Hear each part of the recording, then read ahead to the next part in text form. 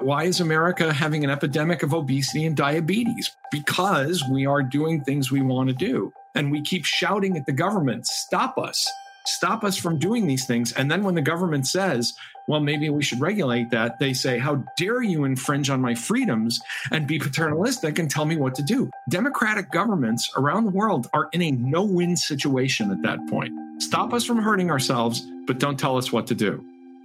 Welcome to Politicology. I'm Ron Steslow. We've witnessed millions of people in the United States who claim to value freedom, tolerance, and the rule of law embrace an illiberal wannabe autocrat in Donald Trump. And as we've seen from Trump's attempts to overturn the election and the attack on our Capitol, our democracy is in more danger now than at any point since the Civil War. On the show, we've focused a lot on identifying the causes of these breakdowns and trying to understand what we can do to repair and rebuild this republic. We are going to dive deeper into this in our 2-episode series with Tom Nichols, and the second episode in this series will be out next week. Tom is professor of national security affairs at the U.S. Naval War College. He's an instructor at the Harvard Extension School and an adjunct professor at the U.S. Air Force School of Strategic Force Studies. He's also been a fellow of the International Security Program at the John F. Kennedy School of Government at Harvard University. He's a columnist for USA Today, a contributing writer at The Atlantic, and he is most recently the author of Our Own Worst Enemy, The Assault from Within on Modern Democracy. Tom, it's so great to see you again. You too, Ron. We were just talking before the show about how difficult this book was for you to write, and I thought maybe we'd start by having you share a bit of those thoughts and why it was so difficult to begin with. Sure. When you've spent a lifetime writing as a scholar, it's hard to step out of that mode and talk more autobiographically, talk more about your own life. But I felt the need to do that because I was feeling blocked on this. I felt like, first, I think we all feel like democracy is in danger. Yeah. I think no matter who you are in the political spectrum, even the hardline Trump supporters think that they're fighting for democracy. But I wasn't satisfied with the explanations. People kept coming back to, and I thought these were really facile explanations. Well, it's globalization, it's deindustrialization, it's the forgotten towns, it's opioid addiction, it's, all of these phenomena that first didn't really accord with the facts on the ground, and certainly didn't accord with facts on the ground in places beyond the United States, because this is a global phenomenon. I mean, this is the other way I came at this as a scholar who does international stuff. Democracy is not just in trouble in the United States, it's in trouble in the UK, in Poland, in Brazil, in Turkey, and India. I was really having a difficulty here saying, why is it that I can't prove the case that everyone thinks is obvious? And why is it that I feel like that conflicts with what I know from my own background growing up in a, deindustrializing factory town, my parents, I always point out, my parents were not educated elites. We were a blue collar family. What's underneath all this that seems to explain this more? And so I kept going back to the drawing board, and I kept coming back to that thing that's a lot of social scientists hate to deal with because it's like trying to nail Jell-O to a wall, but it's culture. It's culture and psychology and the social environment. I think we tend to gravitate toward explanations about economics and job rates and things like that because you can quantify them. And we, Americans especially, we love numbers. We love to be able to, put numeric labels on things, but that just didn't explain enough. Just before the show, you and I were talking, and I mentioned a recent piece by Robert Kagan. Yeah. 2 years ago, I was one of the few people saying it, and now it's become the conventional wisdom where Kagan says, geez, I don't think this is about economics. I think it's about culture. In my best Bruce Willis voice, I'm yelling, welcome to the party, pal. But it took me a long time to get there too, to kind of get through this. And just to preview, I'm sure some of the things we're going to talk about, but when you look at something like voter behavior or a very discrete event like the January 6th riot, the people that are the most illiberal, most anti-democratic, the greatest threat to the Constitution are not armies of poor people. Yeah. They are middle class. They are bored middle class, Facebook junkies and TV addicts. Yeah. And the notion and Trump and his folks and people on the other side. I mean, I know we're going to probably talk about the horseshoe problem, but people on the far left have also made the argument that, we're commanding, armies of the dispossessed. You're not. I don't know how to tell you. I don't know how to break this to you, but you're not. What you're commanding are lots of, social media presences of angry college students. And, this has really, and this led me to the central argument in the book, which is that the problem is not economic change or deprivation, but that we actually live in a very affluent society with peace and prosperity and very high levels of standards of living. Yeah. Speaking of numbers and how we love them so much, this made me think of something we cited on the show recently, which is this new CNN SSRS poll. I think it was from last week, that 93% of people say democracy is being attacked or tested, but Republicans are actually more likely to say that democracy is under attack. 75% of them say it's under attack. And right, because they're not getting their way. Right. That's another problem, is that no matter where you go in the world, when you say to people, how's democracy doing? They say, well, I lost an election, so democracy blows. Yeah. Yeah. I mean, democracy has sort of become a proxy now for, do you like the way things are going for you? Exactly. Yeah. Right. Well, early in the book, you talk about this paradox that you just mentioned, that there's this perception that we're living in the worst of times. But the standard of living now, for example, is quite high, higher than it ever has been. Can you talk about a few more of those pieces and how it's led to this new wave of illiberalism? What's different now? Why do we misperceive it? And how have we gotten here? This is the part of the conversation when people listening in start to feel like their head's going to explode. Yeah, I imagine they will. So buckle up, folks. You're right. Exactly. This is not a drill. Yeah. Set condition 1 SQ. Yeah. The problem is that your feelings are not facts. For example, when you say, look, we actually live in a pretty affluent time, people on the left will explode and say, but income inequality. Yes, income inequality exists. It's very high. But income inequality is not the same thing as a standard of living.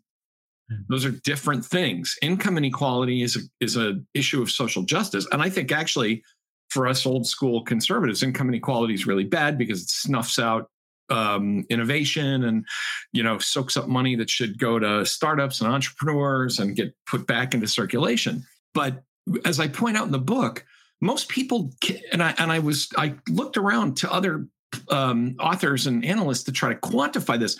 Tell me how income inequality changes voting behavior. Because what I found in the book is that the greatest resentment resentment is a huge driver of democratic politics these days, small d democratic politics. The people we're angriest at are not Jeff Bezos or Richard Branson. We applaud those guys when they pop themselves into space like 9-year-olds who just bought a rocket. Oh, Twitter doesn't, but yeah. So does the media. They loved him. Yeah, that's true. Look at, hey, Jeff Bezos took a ride in space, But if you actually look into the way people behave, and when you start measuring things like happiness in life and so on, and behavior on social media and places like Facebook and Zillow addiction, where people go surfing around looking at each other's houses, the resentment is aimed not at the super rich, but at the people who are just a little bit better off than you are. And that's the really dangerous thing. It's not when the working class or the underclass or even the middle class starts resenting the super rich. It's when they all start resenting each other. Yeah. The super rich have been very cleverly staying out of it, in part, ironically enough, by funding populist movements. Martin Wolf at the Financial Times has a great line. He calls them Pluto populists.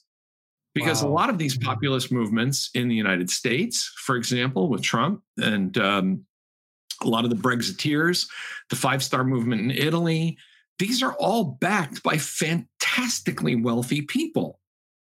And so the notion that the current state of democracy is some organic dissatisfaction with income inequality, it just doesn't, the argument doesn't hold water, especially when, as I keep, hammering the table here, when the standard of living, even for very poor people, is actually quite high, even compared to 20 or 30 or 40 years ago. Because the other part of this thing that makes people's heads explode is they say, well, you're saying that because we're not being operated on by barber surgeons, just because we have real doctors instead of Theodoric of York, we should be grateful. But that's not really what I'm saying. I mean, I keep looking across changes in living standards within my own adult lifetime. Yeah.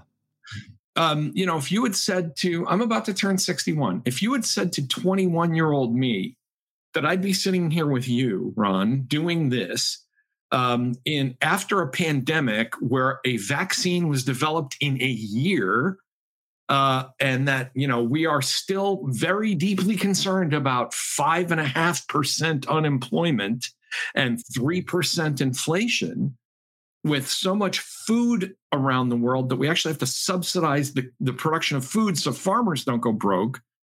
I would have said that's and by the way, and no Soviet Union, and a handful of nuclear weapons as opposed to 20 or 30,000 in the hands of the superpowers. I probably would have said at 21, pass the bong, because I want whatever that is that made you say that. Or so I have a daughter. I probably shouldn't have said that. So I imagine some younger version of me might have done, but it would have been wildly optimistic to even begin to think that way. Yeah. And I think now there is a thing called hedonic adaptation, where you simply get used to the level of standard, the standard of living you're at, the level of the standard of living you're at, and you say, this is the minimum, and anything below this is oppression. If you've always slept in a queen size bed, sleeping in a twin bed feels horrible. If you've always eaten sirloin, then, flank steak tastes like leather, and on and on and on. And I'm not saying that there aren't problems, and I'm not saying that there aren't people suffering.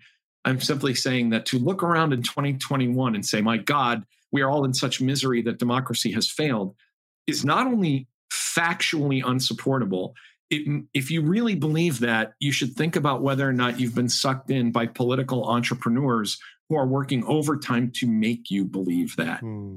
Is this a good place to pause and ask you about how all of this causes people to think economic systems are broken? Well, the problem is that they can't. I think that the public doesn't see the difference between a bad economic policy and a system of government. Democracies you can have big spending democratic governments and tightwad democratic, and again, small d, not American parties. We are in control of that. Those policies are enacted by the people we elect. Yeah. This is the other thing that drives me crazy. People say, well, democracy is broken. Well, who keeps putting these morons in office? Yeah. Ask the voters. Yeah. And this is the other part of the conversation that makes people's heads explode. They say, there's too much money in politics. We can't ever get rid of those folks. I'm sorry, but Hillary Clinton outspent Donald Trump. Michael Bloomberg outspent everybody. People spend wads of money and fail to achieve takeoff rates. I remember when Amy McGrath was running against Mitch McConnell, and I kept saying, stop sending money to Amy McGrath. You can send her $100 billion. She's still not going to win. It's not going to happen. Yeah. You're not going to buy, you are simply not going to buy out Mitch McConnell's Senate seat, because this is about more than who spends how much money. Yeah. I'm not a big fan of AOC, but she did knock out in a low turnout primary with a little shoe leather and a little organizing. She knocks out the guy who's going to be the next Speaker of the House. Every time people say, well, it's impossible to affect this kind of change. Well, it is, right up until you do. That's right. And both parties are severely guilty of this. I mean, there's a point in the book where I note that Kevin McCarthy is the youngest member of all of the leaders, Republican or Democrat, in the House and Senate, because he's only, little air quotes, only been in office for 17 years. This notion somehow that All of this is simply an economic system, and the book is in some ways a critique of capitalism. But I keep bringing it back to, in a democracy, we make our choices. Why are we in a hyper-consumerist society? Because we want to be. Yeah. And every time I hear that criticism about, well, democracy has failed because we have 57 kinds of toothpaste, but people sleep under bridges. Again, my answer is, this is the voters yelling, stop giving us what we want. There's a lot of pop culture detours in the book, and I want to explain one of them really quickly. And then they're we'll great. move on. They're great detours. And if I haven't said it yet, the audiobook, by the way, is fantastic because it's read by the author himself. And we were talking earlier a little bit about, authors who read their own books, and sometimes it's good, sometimes it's not. But this one was actually very good because you get a lot of you get the intonation. You're a much better communicator about what it is you're trying to say than I think someone else would be. So these pop culture detours in particular are great when you read them. So. Well, I really appreciate that, because despite my reputation for being an egomaniac, I actually am not in love with the sound of my own voice. But one of the detours I took, because as I was writing this, I kept thinking of a kind of Silver Age science fiction story I'd read as a kid called An Eye for a What by Damon Knight, who's a really well-known science fiction writer, one of the giants of the 40s and 50s. And it was about a race of beings who are impervious to pain. And the long story short, one of them offends a member of an Earth delegation, and he has to be punished. And they couldn't figure out how to punish these beings who only seem to worry about whether they kind of eat too much and, are too big and round and spherical, but that are completely impervious to torture or pain. And finally, the Earth commander says, he figures it out, and he says, the way you're going to atone is you're going to follow my order. And my order to you is, do as you please. And the creature just starts like eating everything in sight and is just like rolling around and, in horrible misery. And they finally call it off. And the alien leaders say, that is the best punishment anyone's ever come up with in 20,000 years. And I keep saying to Americans, you are that alien now. You are the people who are following the command. Do as you please. And it is making you horrendously miserable. Really almost down to the same kind of metaphor of weight and size. And I say this as a guy, a lot of extra pounds around my middle-aged middle. But, do as you please. Well, we have zillions of calories. Go ahead, eat McNuggets and a milkshake for breakfast. Why is America having an epidemic of obesity and diabetes? Because we are doing things we want to do. And we keep shouting at the government, stop us from doing these things. And then when the government says, well, maybe we should regulate that, they say, how dare you infringe on my freedoms and be paternalistic and tell me what to do? Democratic governments around the world are in a no-win situation at that point. Stop us from hurting ourselves, but don't tell us what to do. And I don't know how to square that circle sometimes. Yeah, this is a great segue to civic engagement that I want to talk about. There's this example you use in the book from Edward Banfield and the town he called Montegrano in Italy, which is not actually called Montegrano. Can you give us an overview of what he witnessed and how we can use that when we think about civic action or inaction in the United States? Yeah, just like with the Silver Age science fiction and a couple of other detours in the book, I decided to resurrect Banfield, who wrote a book called The Moral Basis of a Backward Society. But part of the reason he calls this town, which is actually in Italy called Chiaramonte, he gives them this pseudonym, Montegrano, because what he writes about them is so disheartening and awful that he actually shrouds their identity.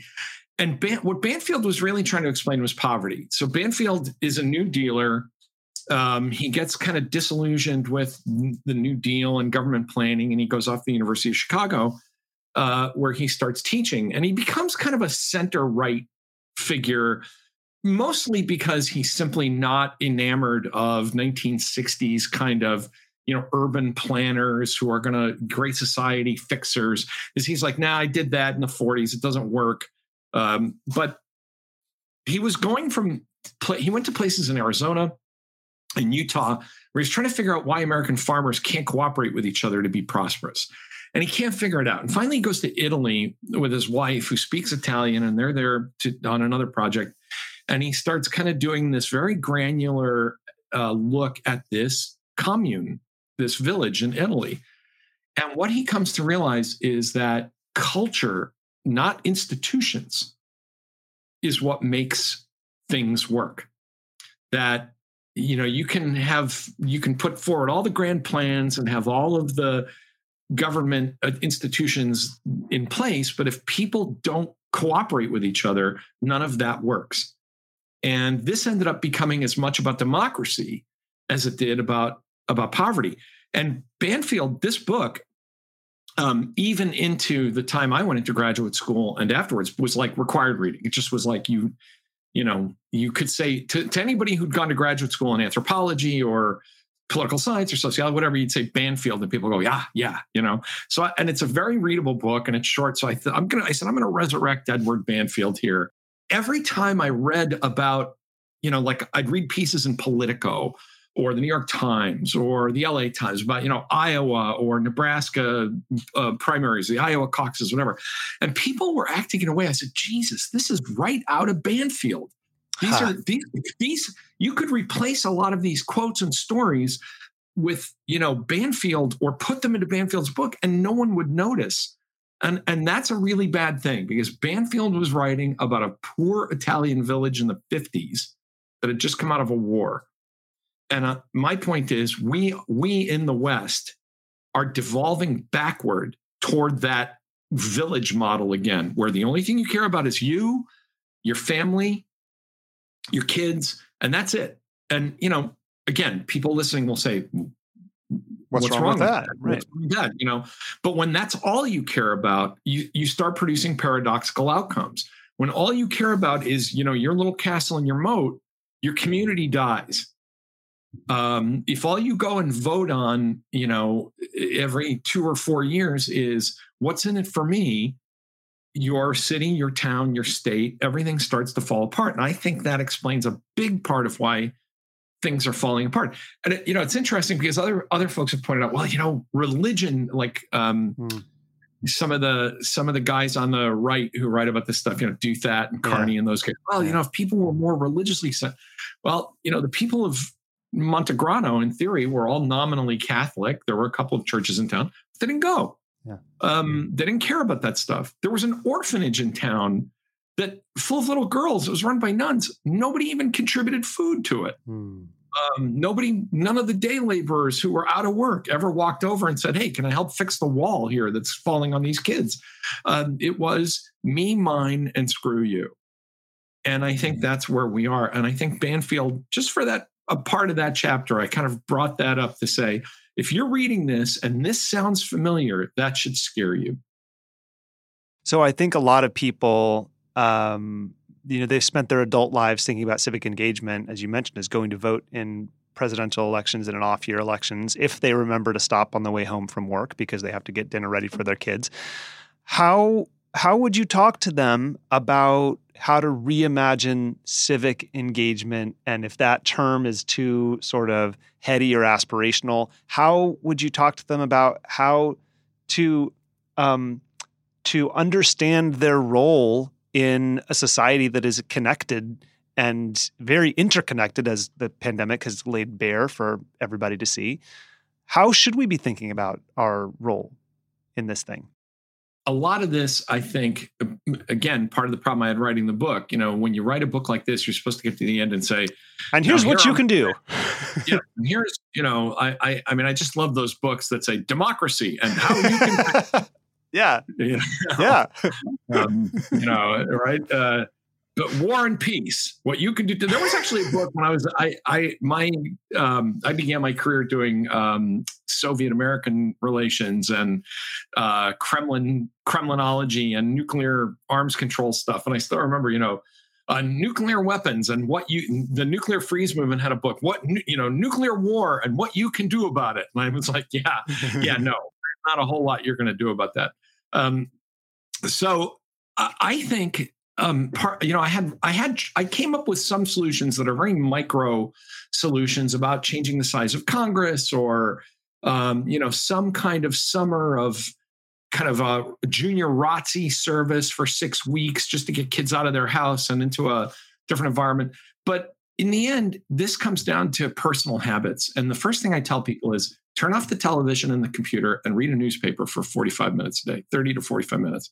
A real paper, physical paper newspaper. Yeah. If you can get one, that's even better. But if you can't, my local paper here in Rhode Island has now gone almost entirely virtual, but I still read it. If you can do that, I keep looking back at my parents. My parents were not educated folks, my mom, but they were very involved and they were very intelligent and they were very knowledgeable because they read.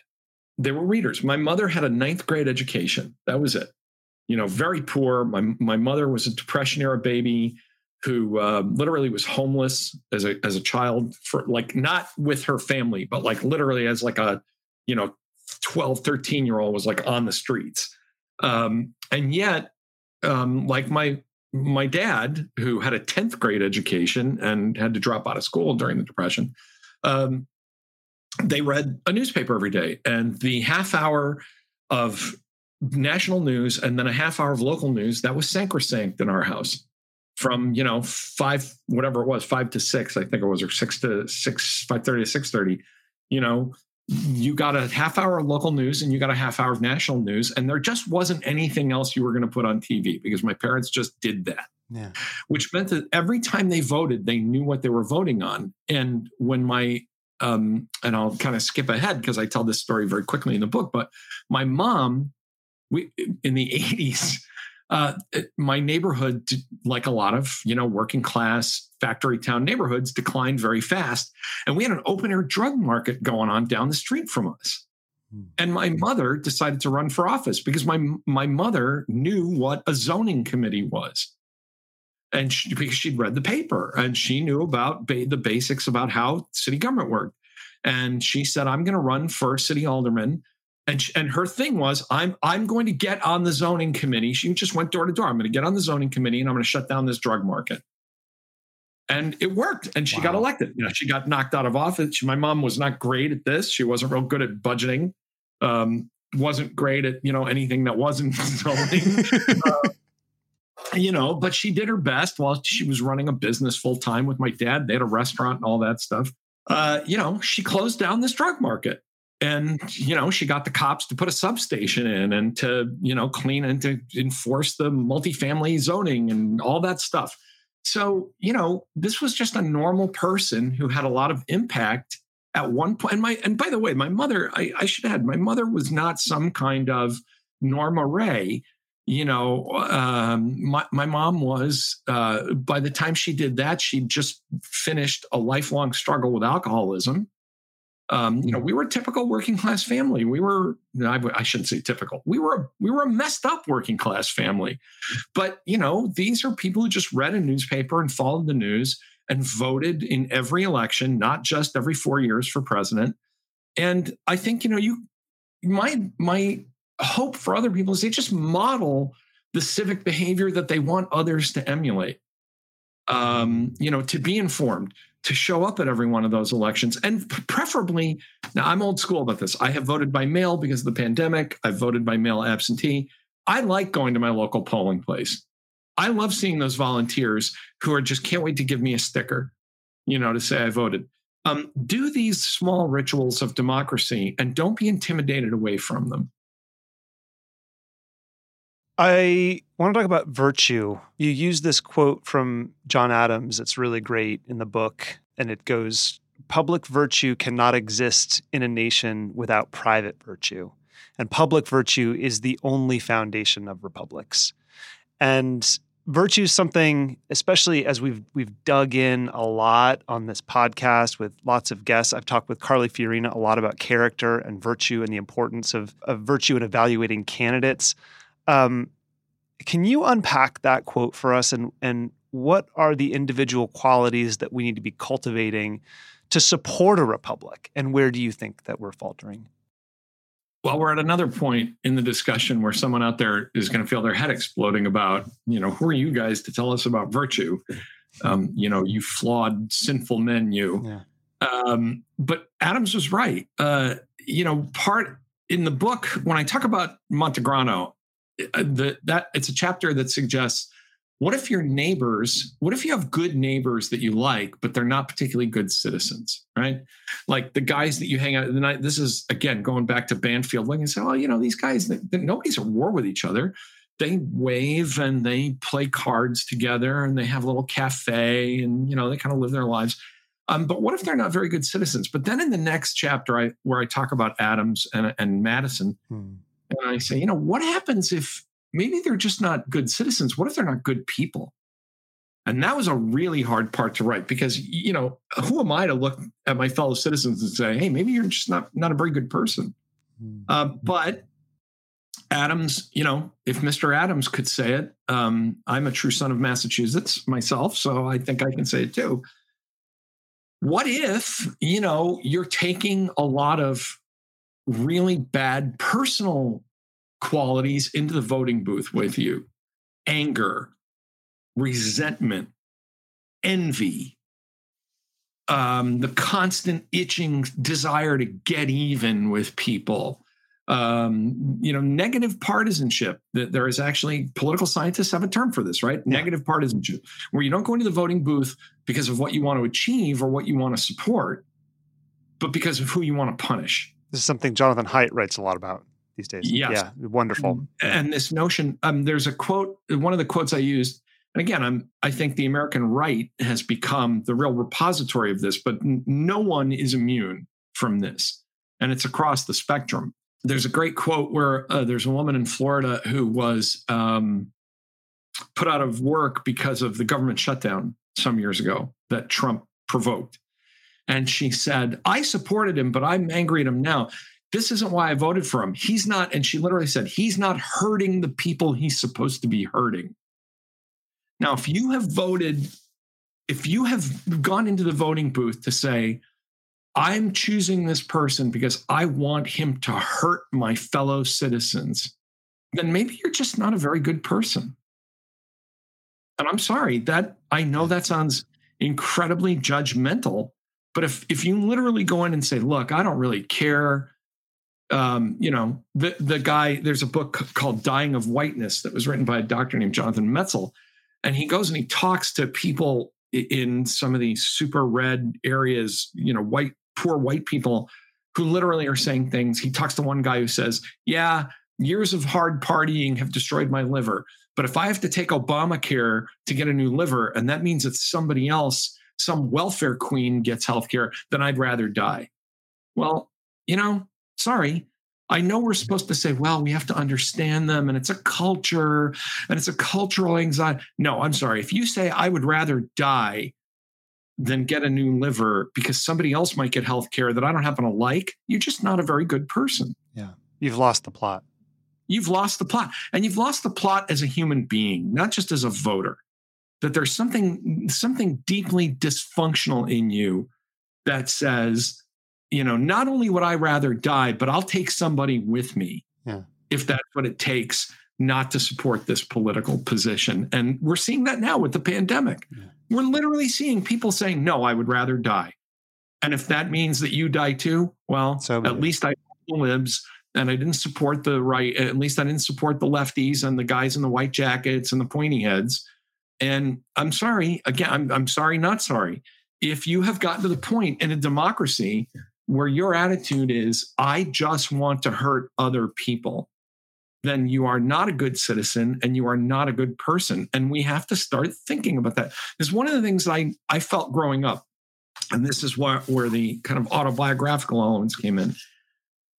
I didn't grow up among people that were like, paragons of virtue. I grew up among people that were, hard drinking, fighting, but they had some basic sense of personal dignity and virtue and a very strong sense of civic virtue. My father, who I talk about a bit in the book, my father was a racist.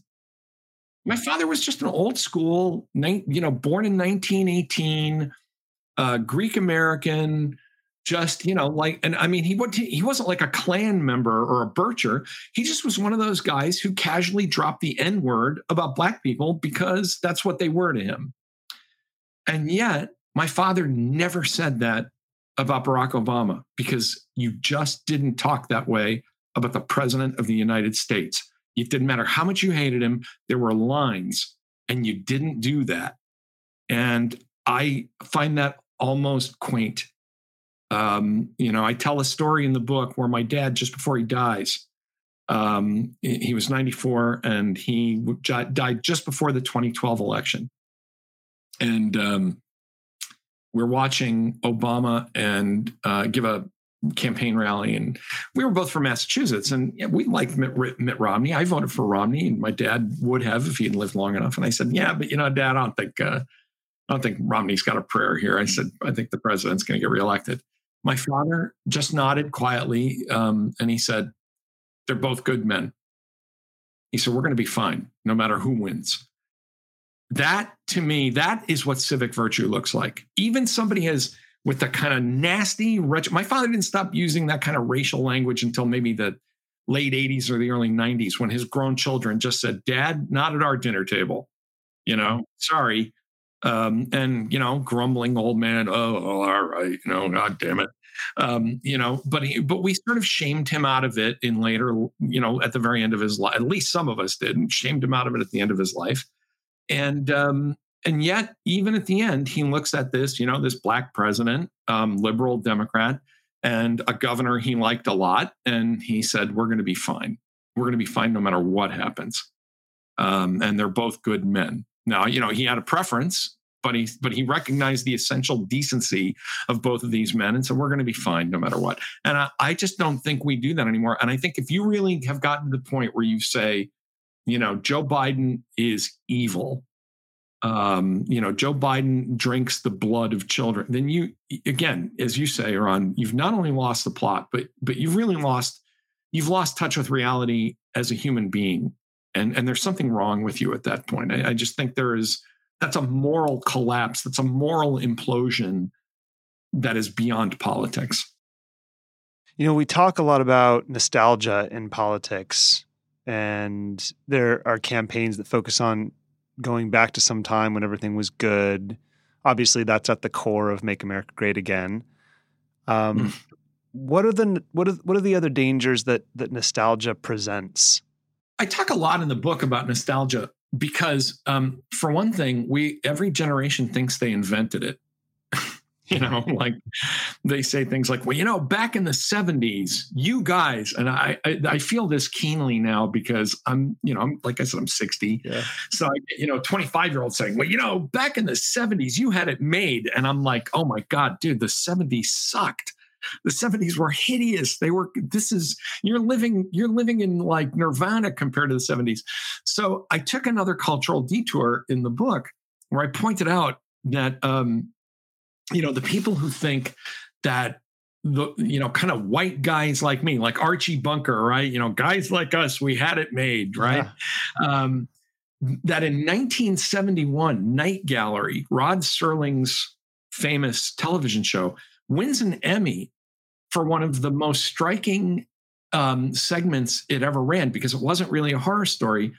It was called "They're Tearing Down Tim Riley's Bar."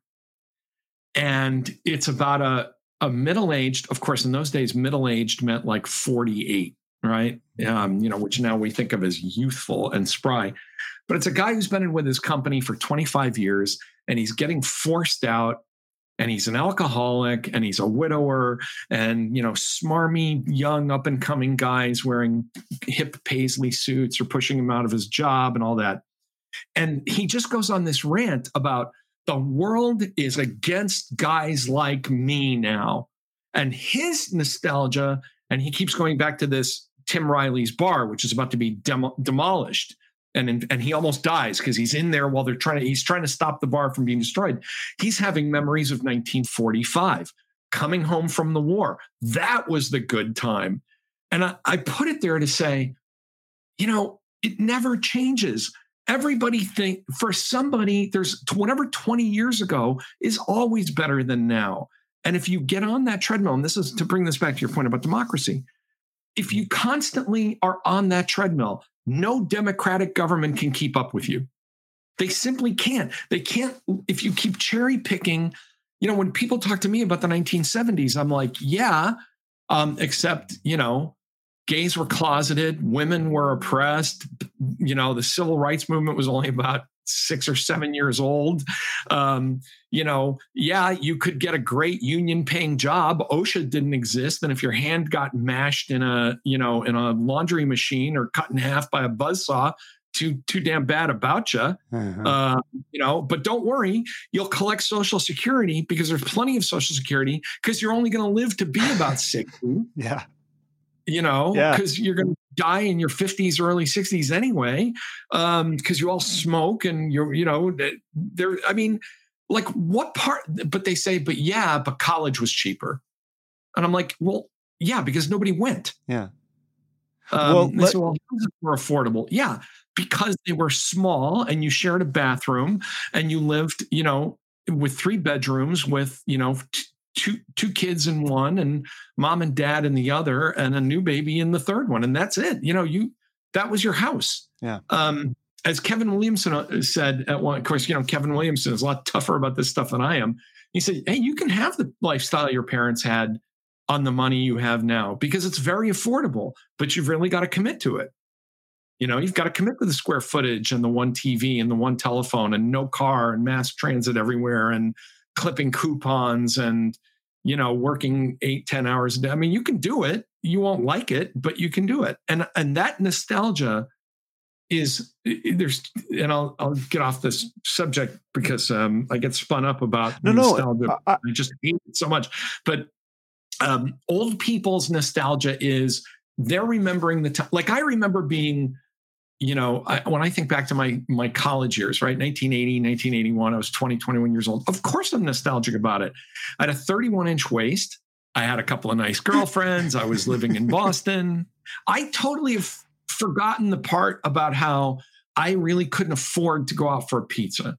I have put aside the part where I was signing up for student loans at 14% interest because of the inflation in 1980. I just let all that go. If you say, Tom, what was life like in 1980? I say, it was awesome.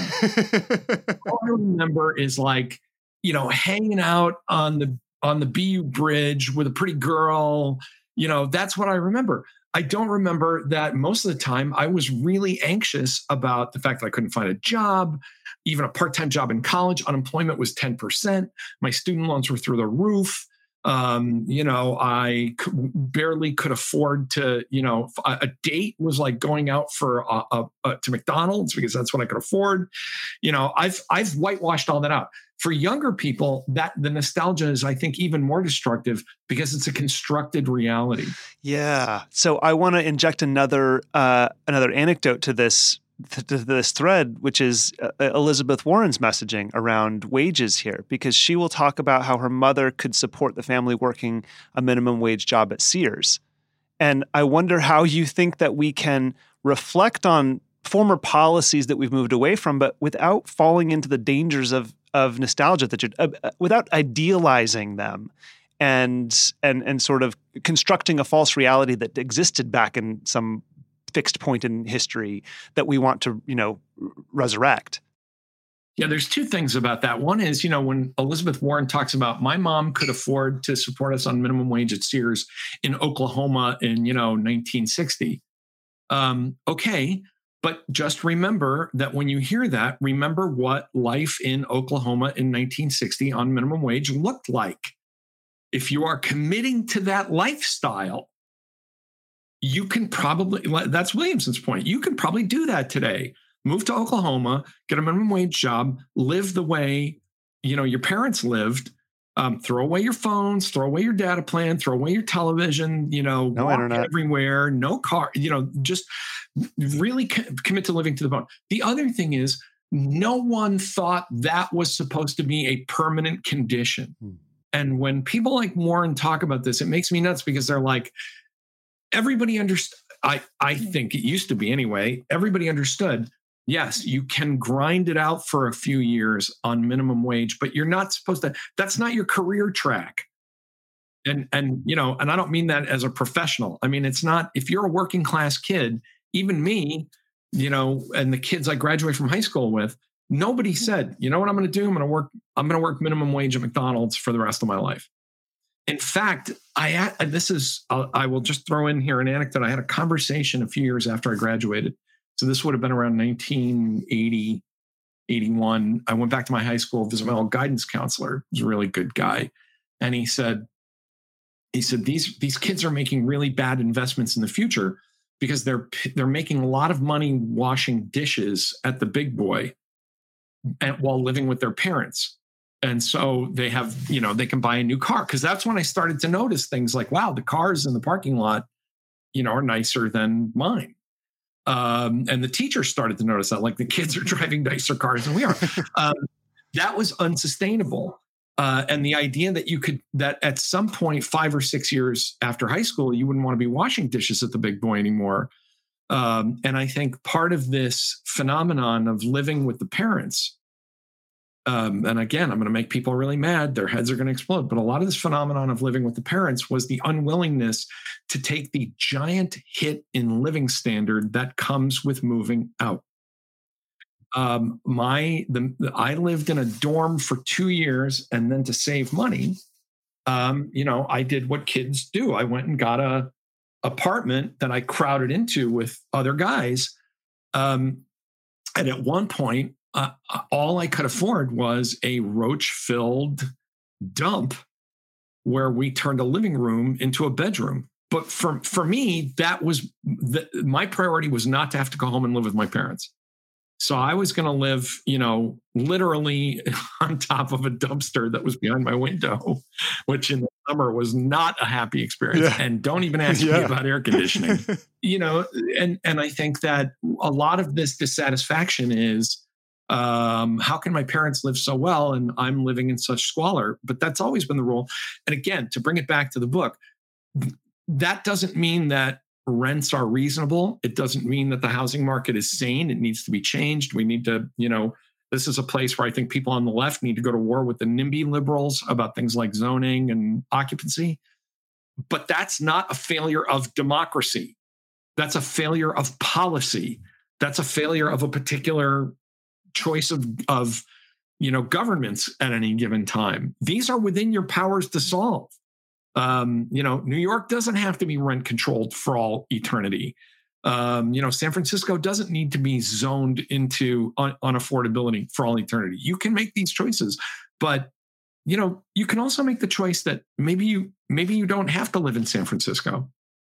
It is not the fault of liberal democracy that you cannot afford to live in the Bay Area. I'm sorry that making that jump is inane. Mm-hmm. Well, liberal democracy is totally messed up because I want to be a writer and live in Brooklyn. Well, I want to be an actor and live in Hollywood, and that didn't happen either, but you don't see me tearing up the Constitution over it. Thank you to everyone at home and on the go for listening. And make sure you're subscribed so you get notified when the second part of this conversation drops next week. If you haven't yet, we'd appreciate it if you could open up the Apple Podcasts app and give us a 5-star rating and review over there. This helps us rise in the rankings so that new people can discover the show organically. If you have questions about anything we've talked about, you can reach us, as always, at podcast@politicology.com. And even when we can't respond, we do read everything you send us, whether it's an episode idea, a guest recommendation, or just a simple note about how the show has impacted you. And we love hearing from you. I'm Ron Steslow. I'll see you in the next episode.